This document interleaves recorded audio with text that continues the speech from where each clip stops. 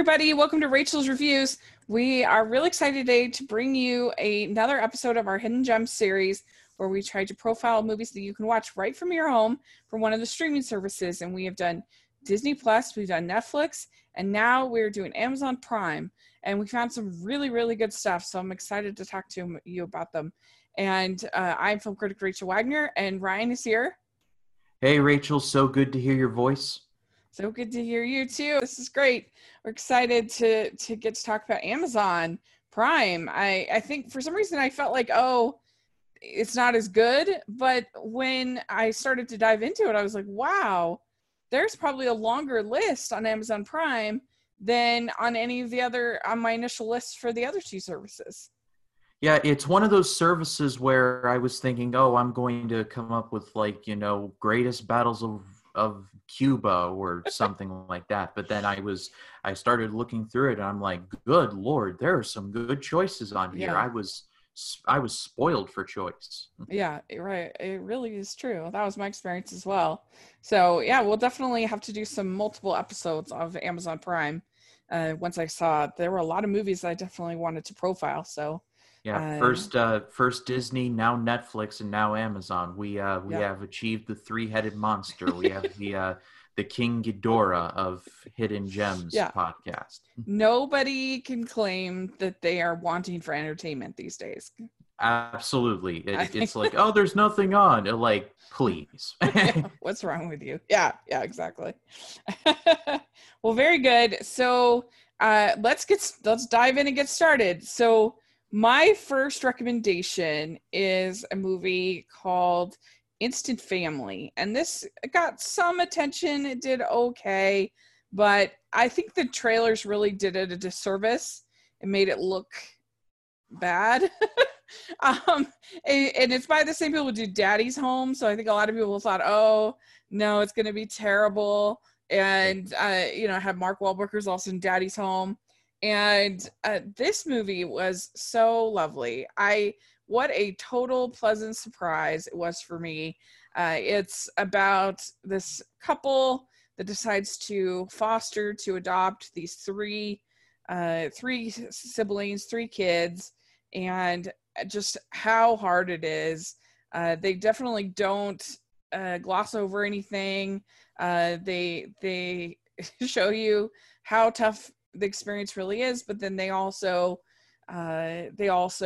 have tons of heart, and also it can be quite funny.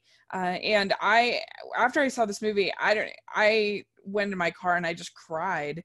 It was so emotional to me, these kids and the whole experience, and it's just something that's definitely very close to my heart. The whole foster care system and adoption system. And when I was on my mission, I worked with a lot of people that were adopting or were fostering or had been fostered, and so it's just something that's really important to me. And I thought it was handled so well, especially the end just made me bawl. And I love it. I think it's such a sweet movie, and I think that everybody should watch it.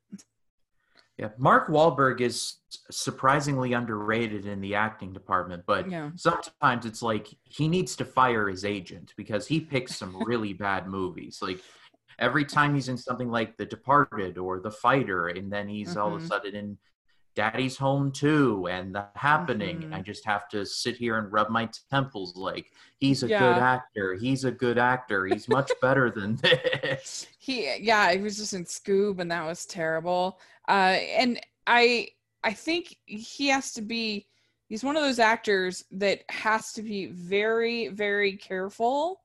Like if he's in the right part, he's really good, but he's not a thespian who can just like be a chameleon and fit into any role.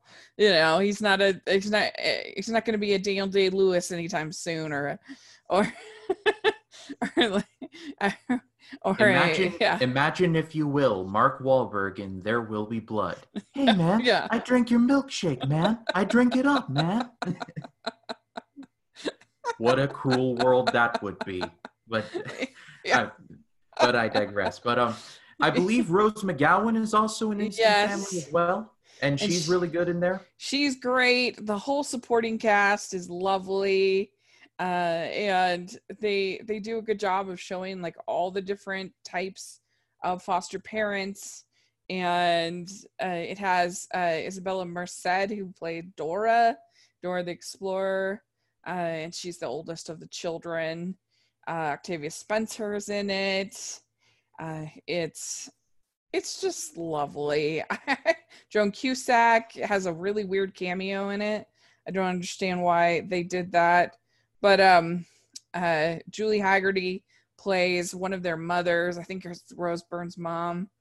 And I really enjoyed it. And I'm making my top 15 of the year in 2018. I really loved it. Yeah, have you seen it? I didn't see it in the theaters, which was strange because I was in the mode of this was me beginning the mode of I'm going to see every movie in theaters that I possibly can. But that was just one that I missed. I ended up seeing it at home, and I really enjoyed it. And it was one of those movies where I was like, Instant Family, this is far better than it had any right to be. I agree. And I really think the trailers undersold it. Made it look stupid, but it was actually not. And I think it's because it's basically, I think the director, Sean Anders, it's basically his story. If I'm not mistaken, I think him and his wife adopted 3 kids like this so I think that's why it comes from such a truthful spot, is because it is their life experience. So yeah, it has a lot of heart. Yeah, huge heart. It really does. So I definitely recommend it. What do you have first? So my first choice is a classic. It's from 1962, and it is called The Man Who Shot Liberty Valance. This was directed by John Ford, who directed The Searchers and just a ton of other movies. He is recognized as one of the great Western directors of all time. And while The Searchers is amazing, and it's amazing, The Man Who Shot Liberty Valance is the one that I have by far seen the most.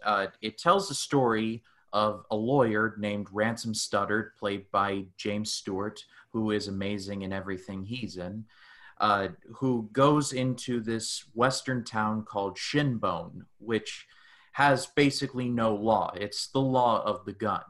And Studdard has a run-in with the biggest outlaw of the bunch, Liberty Valance, who is played to a sickeningly evil degree by Lee Marvin.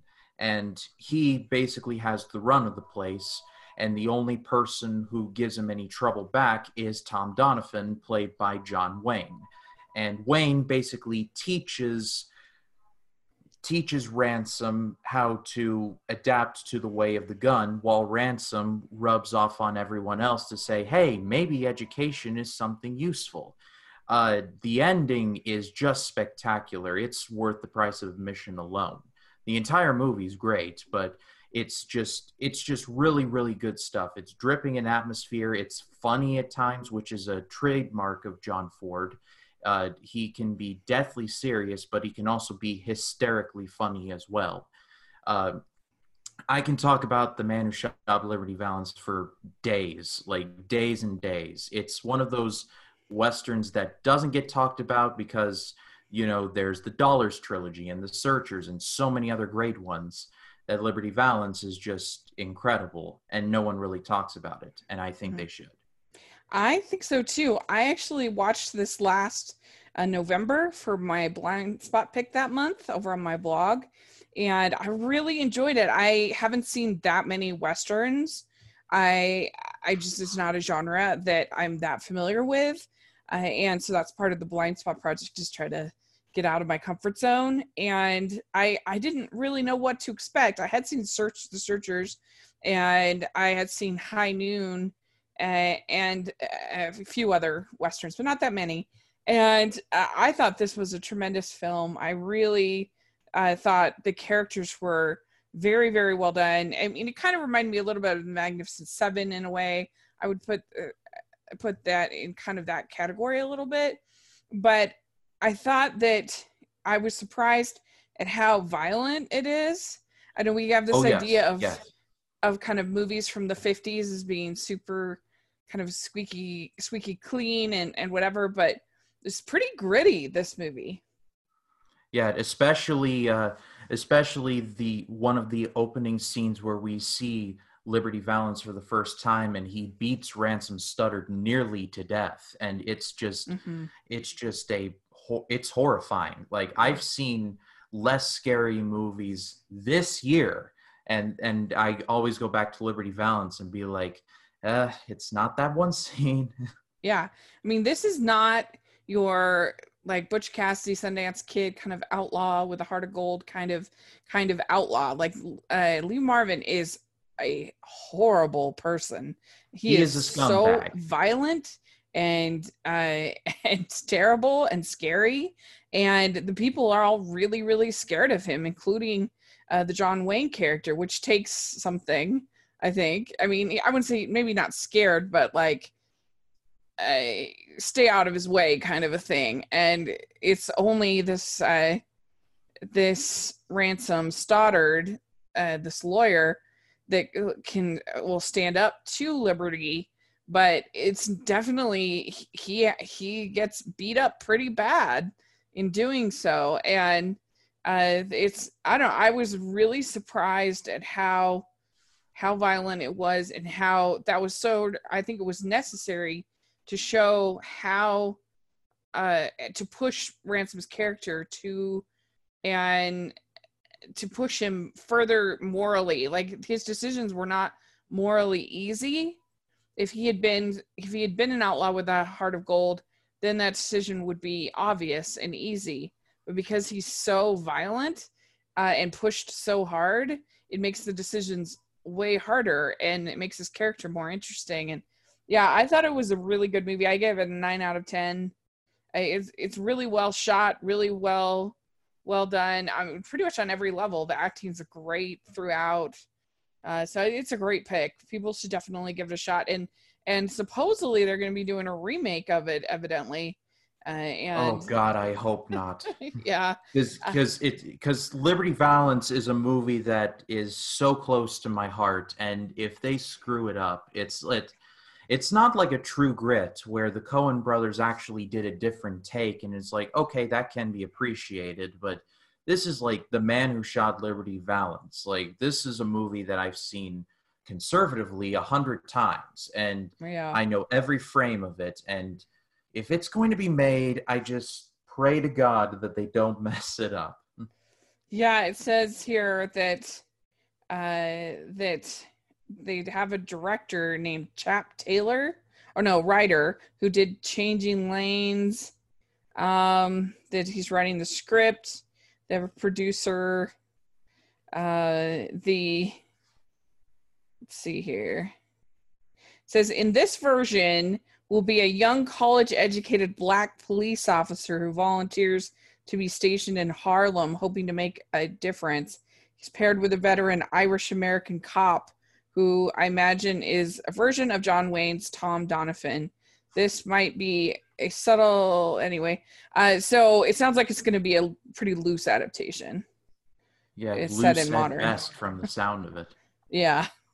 And... yeah, so that will be interesting.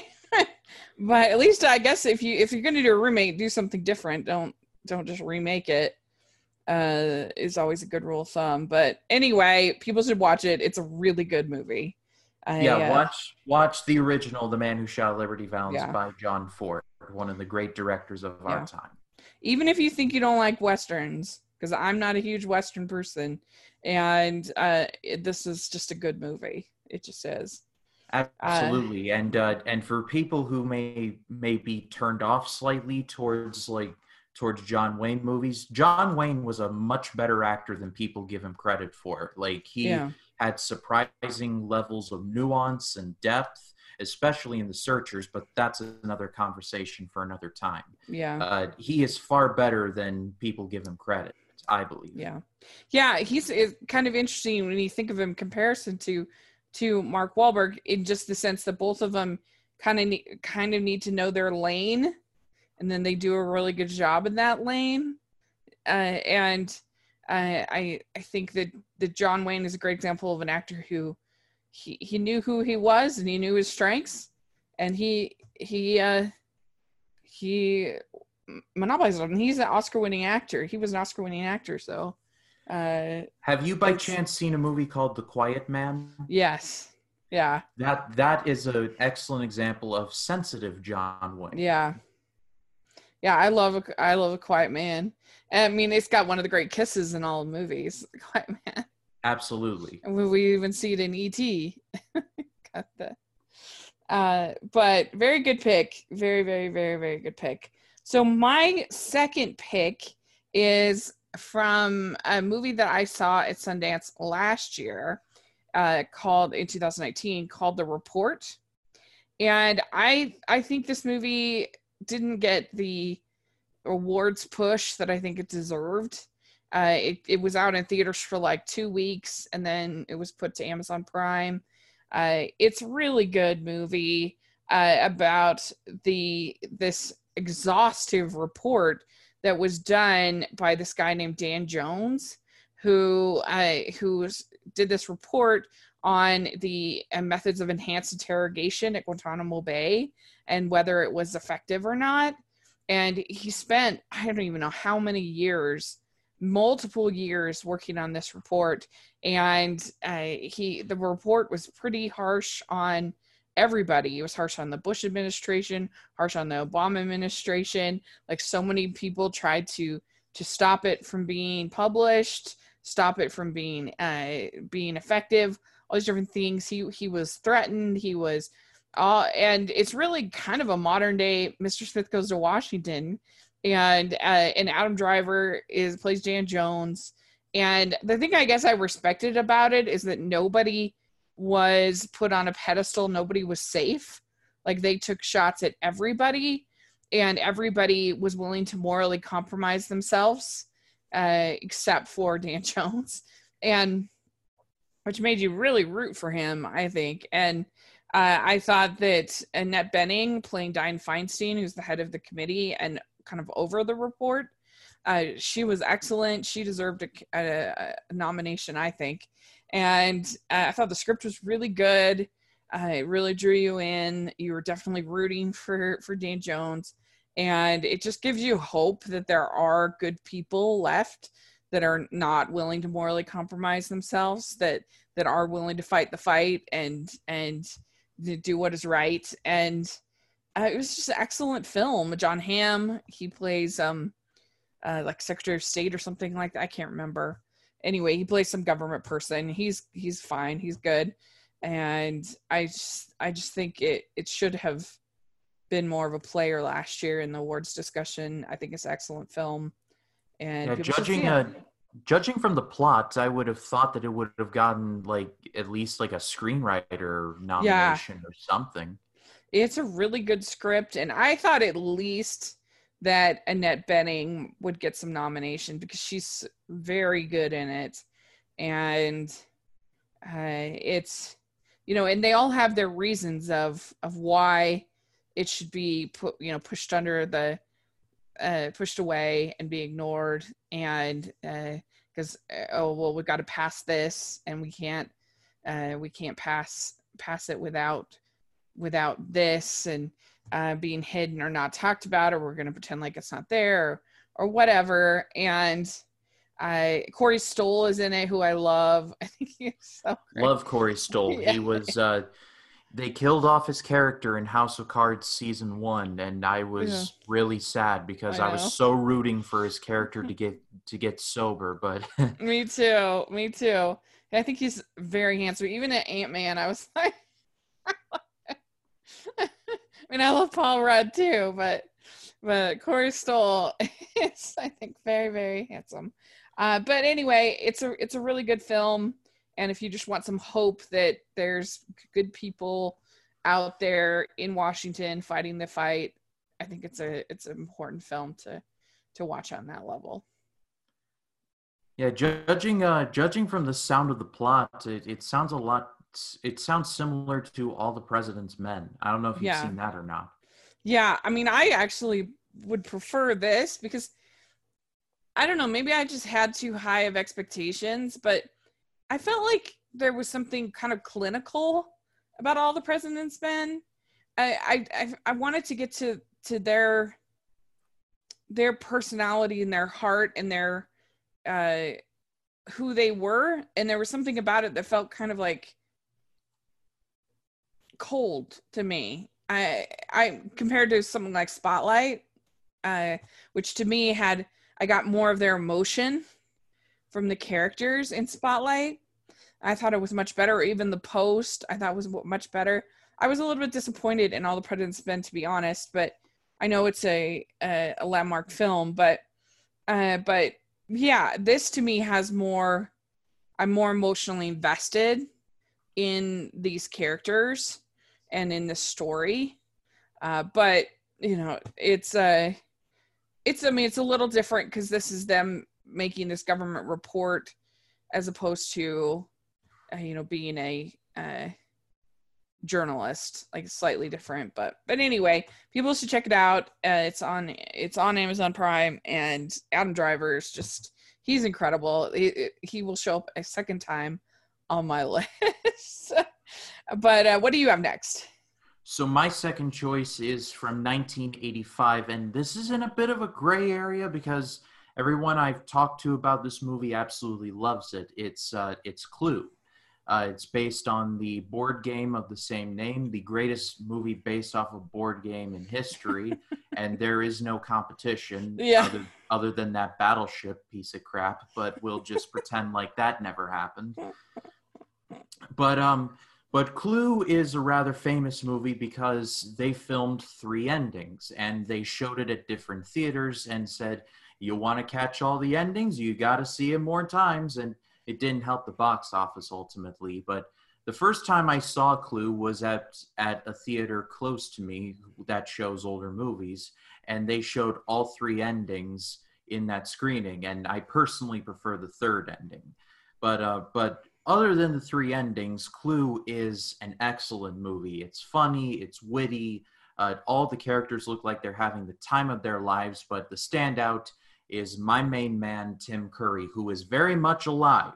He is not dead. He is very much alive, because I messed up his death when we were talking about Muppet Treasure Island. Yeah. Who is, and he is the butler, and he just looks like he is having the time of his life. Other standouts include Michael McKean as Mr. Green, and of course Christopher Lloyd as Professor Plum. Who, I mean, it's Christopher Lloyd. He is fantastic in everything that he is involved with.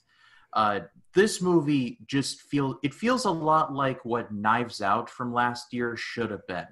Like, it just feels like these characters bouncing off of each other, and it feels like it's just a bunch of scenarios, and they're just collaborating with each other, and it's just fantastic. Clue is one of those movies that I feel not a lot of people talk about, and absolutely everybody should. Yeah, it's a really fun movie. It's a classic sort of mystery story, and you got all the clues, and you got all the characters, and who it's a whodunit. It's a whodunit, and so I don't know. You didn't like Knives Out?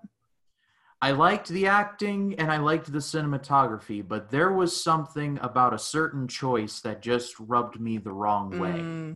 And I'm sure you know which one I'm talking about. I had a lot of fun with it. I don't think it's that maybe not the most rewatchable movie, but I had fun with it. But yeah, I think that Clue, it's just it's a fun watch. It's very witty. The banter is very fun, which I always love. And yeah, I mean, it'd be interesting to know how, I wish I could have that experience that they had with the different endings. That would have been really fun. I mean, I've seen the different endings, but to be able to go to the theater and see them would have been really cool. And I think it's pretty funny, and it's got such a great cast that it's there's too many good actors to shake a stick at. I mean, yeah. It's got Daniel Craig with his best American accent, but we'll talk about that in a little bit. It's got Chris Plummer in it, who's phenomenal. Chris Evans, Don Johnson's in it. He's really good. Jamie Lee Curtis, always excellent. Well, and same with Clue. I mean, Clue has a great cast as well of just absolutely wonderful. Michael McKean, Christopher Lloyd, Tim Curry, as I mentioned. That's just naming the ones off the top of my head. Yeah, I think Madeline Kahn is in it. Yep. I love her so much. She's so hilarious. It's a great pick. It's a classic. And so people, if you haven't watched Clue, for goodness sakes, what are you doing? Watch it. And before we move on, kids, don't forget, communism is a red herring. That's right. Okay, well, my next pick is called Fighting with My Family, and this movie was released last year, and it is about a WWE wrestler, and her name is I'm trying to. Where is it? I lost. Well, her ring name is Paige, but Paige. That's right. But her real name is, I believe it's something Knight. It's the Knight family. Right.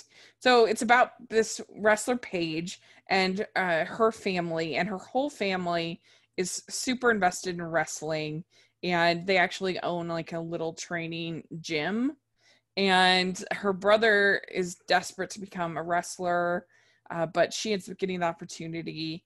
And so really the movie is about this family. It's Fighting with My Family. And I love underdog sports movies. I'm a huge sucker for anything that you're like, yeah, woohoo, and you're like cheering and makes you feel good. And I love that. I'm not even that big into sports, but I love sports in the movies when it's done well. Me neither, but I love sports movies to death. In our Disney Plus episodes, we've recommended several ones like Glory Road and The Greatest Game Ever Played, and so it's one of those. It's a weird case with me because I normally do not enjoy watching live sports, with maybe the exception being the Super Bowl. But give me a sports movie, and I'm just like, you had me at hello. Yeah, exactly. Me too. Me too. And so. I was skeptical because I'm not interested in wrestling at all. I think especially because I'll watch a basketball game here and there. I'll watch a baseball game here and there.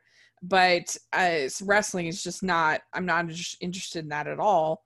And I didn't really think much of it. And then I saw it, and it was so charming. I really enjoyed this film. I loved the family aspect of it. And the way that they learned and grew together as a family. They were an atypical family, but such a loving family, which I think is always a really great thing to see and to watch with your family. If I had kids, like, I want them to see this and be like, oh, this is a different kind of family, and we shouldn't judge them because they love. I think. There's one of the quotes that one of our people in our church said is that, don't judge me because I sin differently than you. And I think you could also flop that around to, don't judge me because I love differently than you. Like, if we're different, that's okay, as long as we're a family and we love each other. And I just thought they were great. I really liked the relationship between Paige and her brother, and him getting over his resentment and not being able to make it as a wrestler, and his jealousy of her. And also that, like, the whole experience when she finally gets the opportunity is really hard, and she really struggles with the motivation to keep going. And I thought that was all done very well, and you could totally see her point of view. And you see The Rock here and there. He's fine. He's charming, but it's a minor role. But I don't know, it's a really heartwarming family drama. I have when this first came out, I was like, I have very mixed feelings about it, because I saw it and I was kind of uneasy about it, because I am a wrestling fan, and and when it comes to Paige's career, because it's so recent, I am unfortunately burdened with knowledge, and I normally don't bring up stuff like this, but a lot of the stuff involving Paige's career was cut out in the movie. And I normally don't, I'm not a stickler for that stuff, but I'm just, you clearly breezed over that for dramatic effect, or you cut this out. But having seen it again recently, I understand why they did it, because this is not meant really for me, who is a really hardcore wrestling fan. This is meant for more of the casual fan who normally wouldn't know about Paige unless it was made by a production company that was run by The Rock and written by Stephen Merchant, who was in the UK office, by the way. So that makes sense. That's interesting. So my perspective is slightly different. I don't love it clearly as much as you do, but that's okay. It's one of those where I just like, I wish you would have included that, but at the same time, I get why you didn't. Yeah.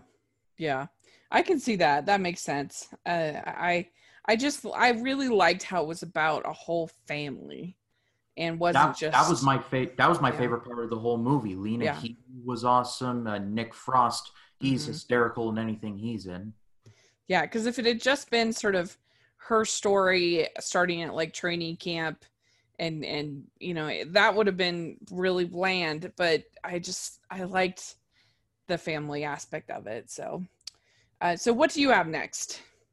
So my next choice is from 2011, and it is called Super 8. This was written and directed by J.J. Abrams. We all know who he is, for better and for worse. This was made in between the two Star Trek films he made, and it tells the story of these group of kids who are making a movie. And while they're making one of the shots, a train derails near them containing an alien. And this movie combines a lot of different elements: the alien aspect and the going home aspect of E.T., the kid aspects of something like The Goonies, and a lot of J.J. Abrams' other story points, like the main kid and the father, who is played by Kyle Chandler, have a very strained relationship because the boy's mother has passed away when this movie starts, and Elle Fanning's father is an alcoholic. So it's a lot of difficult stuff with fathers. But this movie was inspired by a lot of Abrams' influence, including Steven Spielberg, who was actually a producer. Super 8 is very underrated. I have a feeling that J.J. Abrams has gotten treated unfairly a little bit because of his work on The Force Awakens and The Rise of Skywalker, which, you know, my thoughts on that have been very well publicized. But at the end of the day, J.J. Abrams is far better than people give him credit for. He's an excellent visual director, and he can tell a good story. He didn't really do very good Star Wars movies. But again, that's another conversation for another time. We're talking about Super 8. Super 8 is surprisingly really good, and it was one of my favorite movies of 2011, and it was in like the top 5 of that year. I was kind of thinking, like, should I put Drive at number 1 or Warrior or Super 8? And it was a 3-way tie, but Super 8 at the end of the day is really really good. Yeah, it's definitely JJ's most personal feeling project. It's the one that feels the most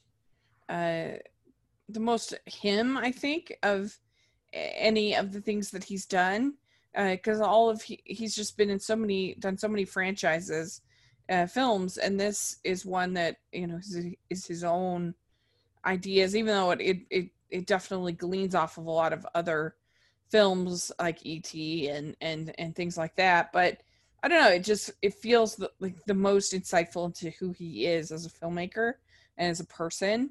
And yeah, I think, and anytime you have Kyle Chandler in the movie, that's a win for me. He's an incredible actor, in my opinion. So I do enjoy it. I haven't seen it for a long time, but it's one that I should probably revisit it, because I remember enjoying it. For sure. Yeah. So no, I enjoyed it, and so that's a good pick. All right. So my next pick is The Farewell, which is another movie about family. And love this movie to pieces. I saw it at Sundance also in 2019. I had such a good year that year at Sundance. And so this movie is about this. It stars Awkwafina as this woman whose grandparents were over in China. Her parents came over to the U.S. Her grandma Mima is still in China. Her grandma gets diagnosed with cancer, and they don't want to tell her, so they come up with an excuse of they're going to all go there for her cousin's wedding, but they're really there to say goodbye. And I loved this film. I lost both of my grandmas last year, and so it was an interesting experience. So I saw this movie and I really enjoyed it. The pacing I think is a little slow, and it could be a little tighter, but I still really enjoyed it at Sundance. And then both of my grandmas passed away, and then it came out in the theater, and so then I saw it again, and I was a wreck that second time because of all the personal baggage, kind of coming to it. And I think that Shenzhen Zhao plays the grandma. I can't believe that she didn't get nominated for supporting actress. I was shocked for Nai Nai. She's so good as this grandma, and the ending when she's waving, because that my grandma would always do that, stand outside and wave as we were driving away, and that got me bad. And it's just, you have all these different, I don't know who couldn't really, especially if you're from a big family like I am, like I so related to I don't know, just her dealing with all of her uncles and her dealing with her parents, and how she's gonna live her life, and I really enjoyed it. So you got to see it then?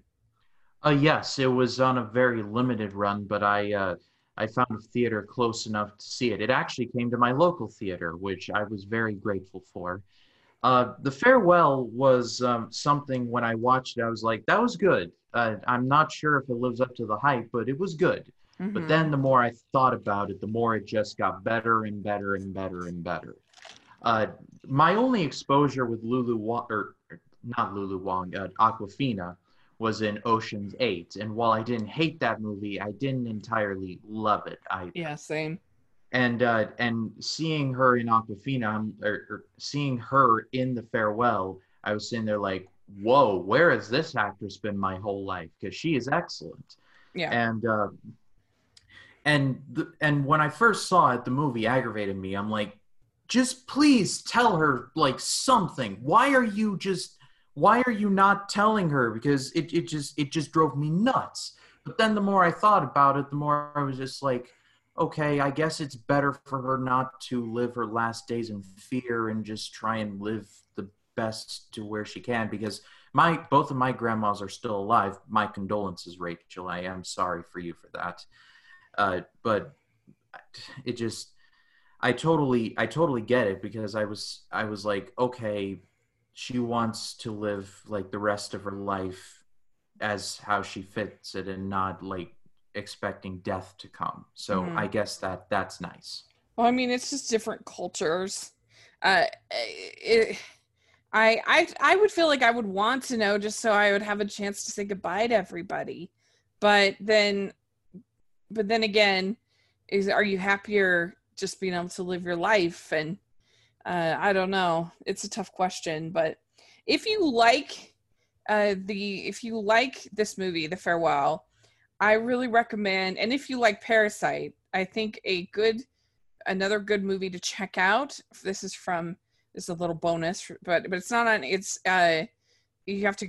It's only streamable. I mean, you can purchase it on Amazon Prime, but it's on Hulu. It's a movie called Shoplifters, which I also recommend, about an unusual family in Japan directed by the great Hirokazu Koreeda.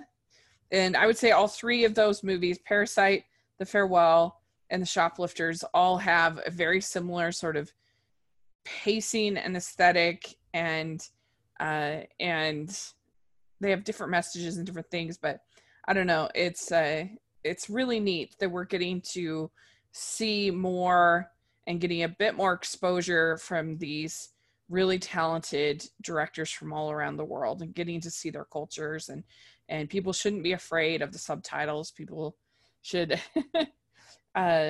embrace and The Farewell is mostly in English, so yeah. It's so I guess the last note should be everyone out there, love your grandmas, because you never know when they're gonna leave. That's right. I mean, I was very fortunate to be able to have both of my grandmas until I was 38 last year. So I had them for a lot longer than many people do. So I was blessed. But yeah, we definitely if your grandma's still there, give her a call and tell her you love her. Yeah, one of the blessings I've had during this pandemic is that I've been able to help my grandmother on my mom's side, my mom's mom, with her garden, and it's just been 3 weeks of just us clearing out trees and ripping up sod and just doing general landscaping, because like she has basically a jungle in her yard. Like, it's out of control. Yeah. And now it looks far better, but it's just because I was like, this pandemic, and I had all these plans for the year, and it just, what does God have against me, and etc. But it wasn't until we were almost done that I was like, we're spending all this time with my grandmother, clearing out the trees and stuff, and we've been talking and chewing the fat and clearing out stuff. It's like, it just gave me a new perspective and a new gratitude, because it's like, just when you think something is gone, something else takes its place. So yeah, exactly. That's great. I'm glad that you've been able to do that for your grandma. And I don't know if you heard me or not, but my condolences for your grandmothers. I'm Thanks. sure they were wonderful people. Yeah, they're really, really good, special. And it's always nice when you can do like it's good to do all different kinds of work for people, but there's something I think really satisfying about doing like physical labor like that for somebody that you love, and then you can look and see, you can really see the physical difference. Like, that's, I think, very satisfying. So I'm glad you got to do that for your grandma. Me too. All right, what do you have next? So my fourth choice is a documentary series from 2009, and it's called World War II in HD. This was a show that I watched every episode of when it came out, and this was in my peak History Channel watching, where I was watching Pawn Stars and Top Shot and Modern Marvels and just so many great shows and American pickers that History was just putting out. And World War II in HD was one of them. It's narrated by Gary Sinise, which, given the fact that he loves this country's veterans, and he is the face of the Wounded Warrior Project, that's about as good a person as any to narrate this show, because it is really, really fantastic stuff. This was the first time this unseen footage was released in color and in HD. It had been done. Footage had been released in the early 2000s in World War II in color, which is on Netflix, by the way, but not in HD. And they did a really good job of making sure that none of this footage has ever been seen. So I don't know if that was a gimmick or not, but I didn't know the difference, because it all looked fantastic. There's some harrowing stuff in this, though. I should say it is not for everyone. There's some uncomfortable stuff. I can't remember which episode, if it was in episode 5 or 6, but there is footage of Japanese nationals jumping off of cliffs because they had been so brainwashed that they wouldn't dare be in the company of of Allied prison camps. They would just rather take their own life. And that was just horrifying to watch. And then in episode 1, you actually get to hear the first news broadcasts of Pearl Harbor. I could just imagine people driving along and listening to like something like music and then be like, we interrupt this program to bring you news of Pearl Harbor. And it's harrowing stuff. I can say safely that this isn't like Ken Burns quality or anything like that. It just depends on how much History Channel you like in your gumbo. But in general, World War II in HD is just real quality stuff. So is it a similar style to Ken Burns as far as having like the narrator and the kind of things, or what kind of style documentary is it? It's I don't believe there are any cutaways. It's just the footage, and then you hear Gary Sinise, and then you hear a soldier that they brought in talk about their experience and rinse and repeat. It's not like a Ken Burns one where it's narration, picture, and then cut away to somebody. It's all on the footage. Okay, that makes sense. That sounds really good. I love stuff like that. I really do. This was around a time when the History Channel was producing nothing but World War II stuff. Mm-hmm. And now it's like World War I is now all the rage with like 1917 and stuff like that. That's interesting. I will definitely have to check that out. I love documentaries, and it covers the whole war, both fronts, Europe and Japan. Yes, they actually make a point that they show this footage of soldiers stationed in the Pacific watching the VE Day celebration, and they're like, did they just forget about us? Right. which is very, very sad, because you remember, oh, the Nazis weren't the only ones we were fighting, the Japanese also. Yeah, exactly. That makes sense. Okay, good. That sounds really good. All right. So my next choice is definitely different than that.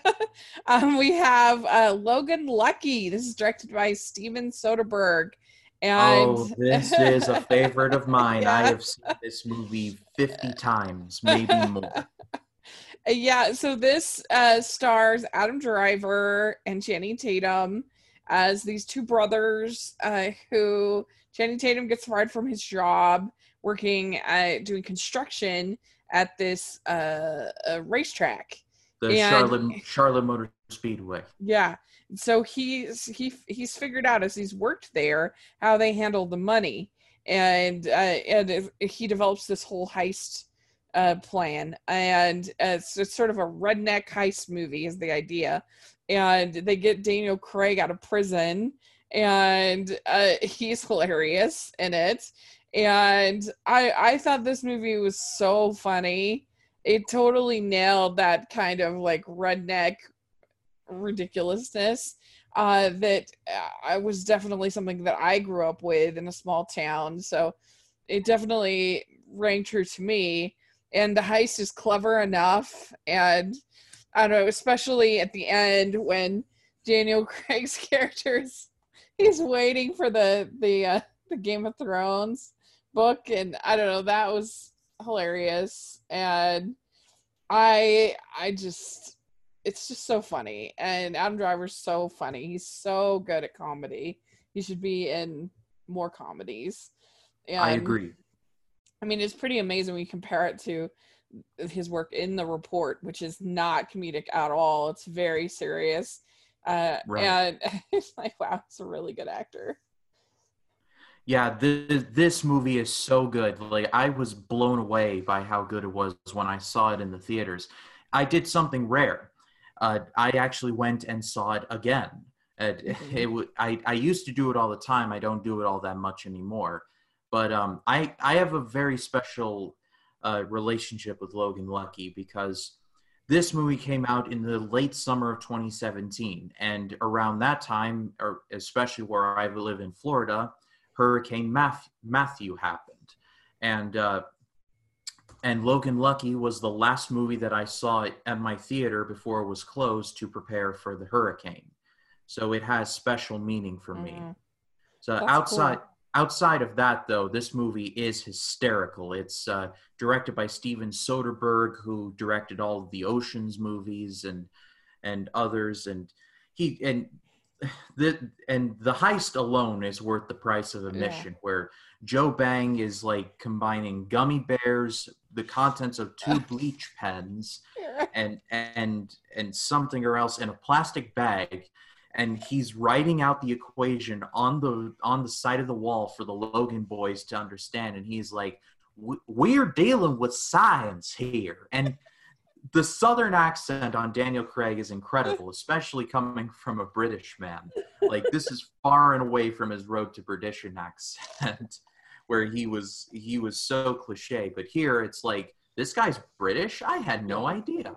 But then the topper on that whole thing is when the bomb comes back and Adam Driver catches it, and they're just like, hang on, don't let it. And then Joe Bang grabs it, opens it up, and he's like, oh, I forgot to add pressure. And he shakes the bag, throws it back into the canister, shoots it in, and then it goes in and it blows up. Just such funny stuff. Yeah.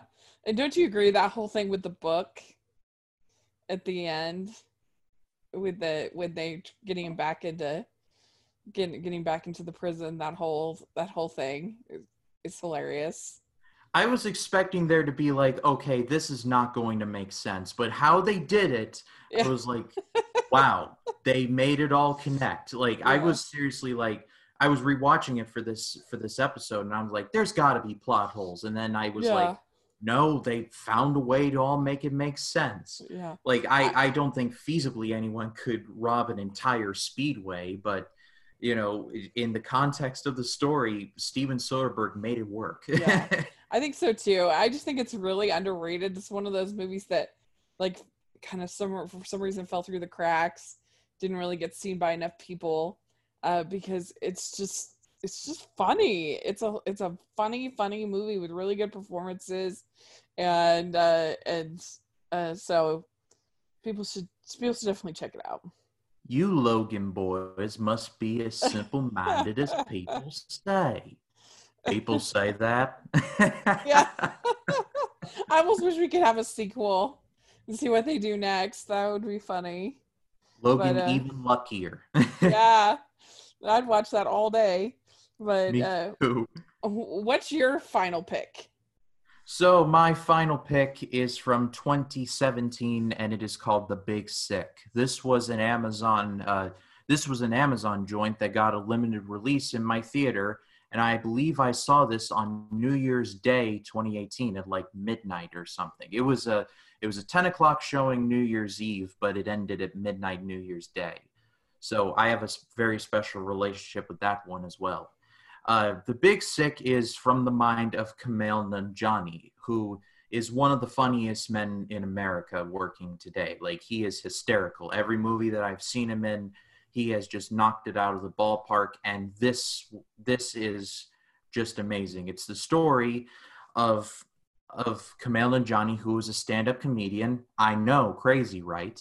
And he falls in love with this woman, and she finds out that he is set to be in an arranged marriage, but then she gets involved in a car accident and in a coma. So Kumail Nanjiani's character basically stays by her side and helps her get better while meeting up with her parents, played by Helen Hunt and Ray Romano, who are just hysterical in the movie as well. There's a stress eating scene, like, need I say any more? But The Big Sick is just, it's one of those movies that is like, I'm like, comedies are not really that good anymore. But then I watch The Big Sick. I'm like, I'm actually pretty wrong, because this actually has a lot of heart to it. It's got pretty smart jokes. It's funny. It's really funny. And it has a really, really good ending. Like, it came out of nowhere for me, because I was sitting there like, oh, this is going to go out on a sad note. But then the ending happens, and I'm like, this was excellent.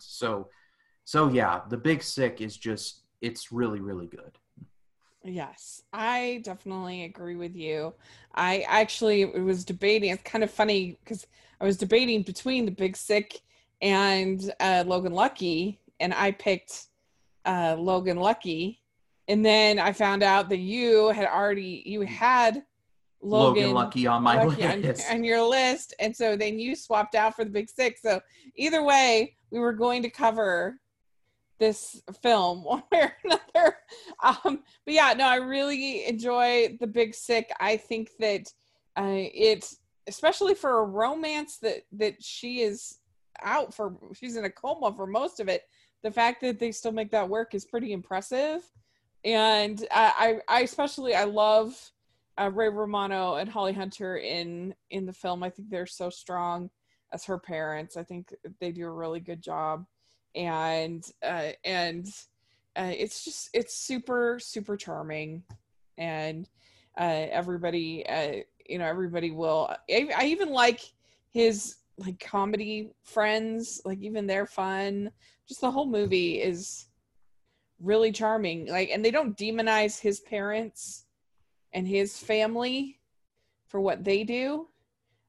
You can understand their perspective and who they are, and so I think that works really well.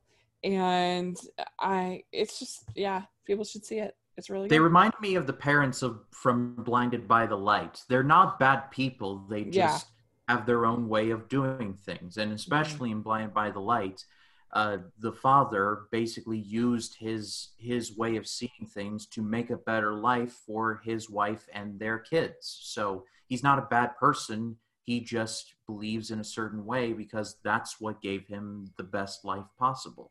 Yeah. And and they want to protect their their children, and that's a natural instinct to do, and so you can understand it from there. And also they they're brought up with certain beliefs, and it's hard sometimes to have your kids step away from those beliefs. That's tough. But I thought he was so loving to his family, and the way that all got kind of resolved was really lovely. And so yeah, it's a really good pick that I think people not only will laugh, but they'll be able to relate to. If you've ever had any kind of conflict like that in your family, you should be able to relate to it. And so yeah, it's a very good pick. So let's go over our picks. So for me, I had Instant Family, The Report, Fighting with My Family, The Farewell, and Logan Lucky. And my picks are The Man Who Shot Liberty Valance, Clue, Super 8, World War II in HD, and The Big Sick. I think this might be the strongest 10 movies that we've ever done. It's I think it may be the most diverse. I don't know, Mm-hmm. but Yeah. So way to go, Amazon. Way to go. Don't sleep on Amazon, y'all. No. So let us know if you're listening, if you've been watching anything on Amazon Prime. What is some of your favorites? I know they have original programming as well.